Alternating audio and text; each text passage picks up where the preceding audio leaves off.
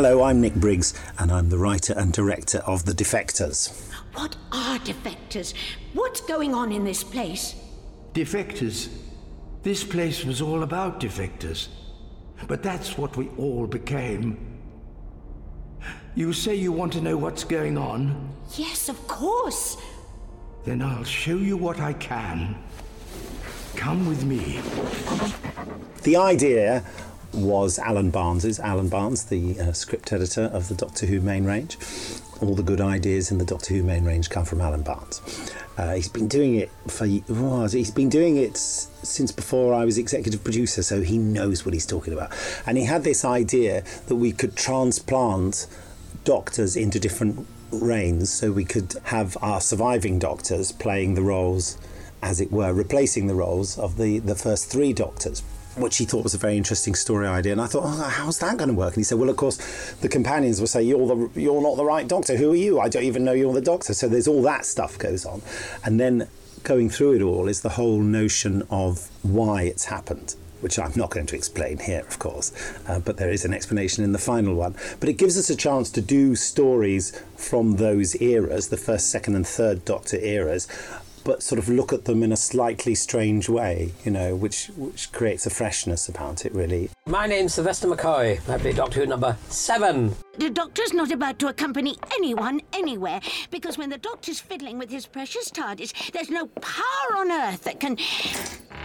Oh, there you are. Hello, Joe. I'm guessing I'm not quite the Doctor you were expecting. Oh. It's quite fun being with Jo. Yeah, she was a great companion, and it's really quite fascinating, really.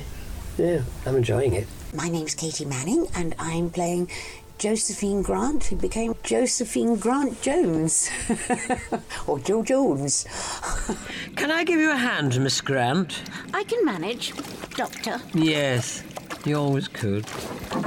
Now, this one we're doing called The Defectors. A lot of people kind of don't use that word a lot anymore, and it belongs to a particular era. It's the war, during the Cold War, and in fact it goes a long way back in history, Defector, but it's when you go from one side to the other. So, you're fighting on that side and you suddenly think, oh, hello, I think they're right, I'll nip over there.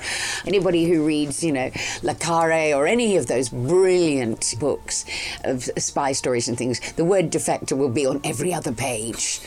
And it wasn't looked upon as something really too good then. I mean, a defector, if you think about the strength of that, actually changing from one side to another, it was so terribly non-British. So, you admit you're not him? Of course I'm not him, but I am the Doctor. A different version, a future version. You said... Yes, I did. The 7th. I don't blame you for not believing me, Joe, especially since I don't really have any answers. And you're used to your Doctor having all the answers. I was a very confident chap back in these days. We essentially have a Doctor, like, say, in this case, the 7th Doctor, going, oh, this is what a John Pertwee adventure was like. And he keeps thinking, oh, that's what he would have done, and maybe I'm here to do something different. He was always so sure about everything, but I'm not so certain because I don't know what any of this means. So, yeah, that was the fun of doing it. And in terms of the particular format of this one, I took as my template, in inverted commas, not actually based on the film of the same name, Island of Terror.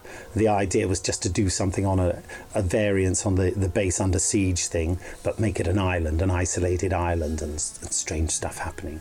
It really isn't like Island of Terror. If you've seen Island of Terror, that is a spectacularly bad film. Beautifully bad. I love watching it, but it is terrible.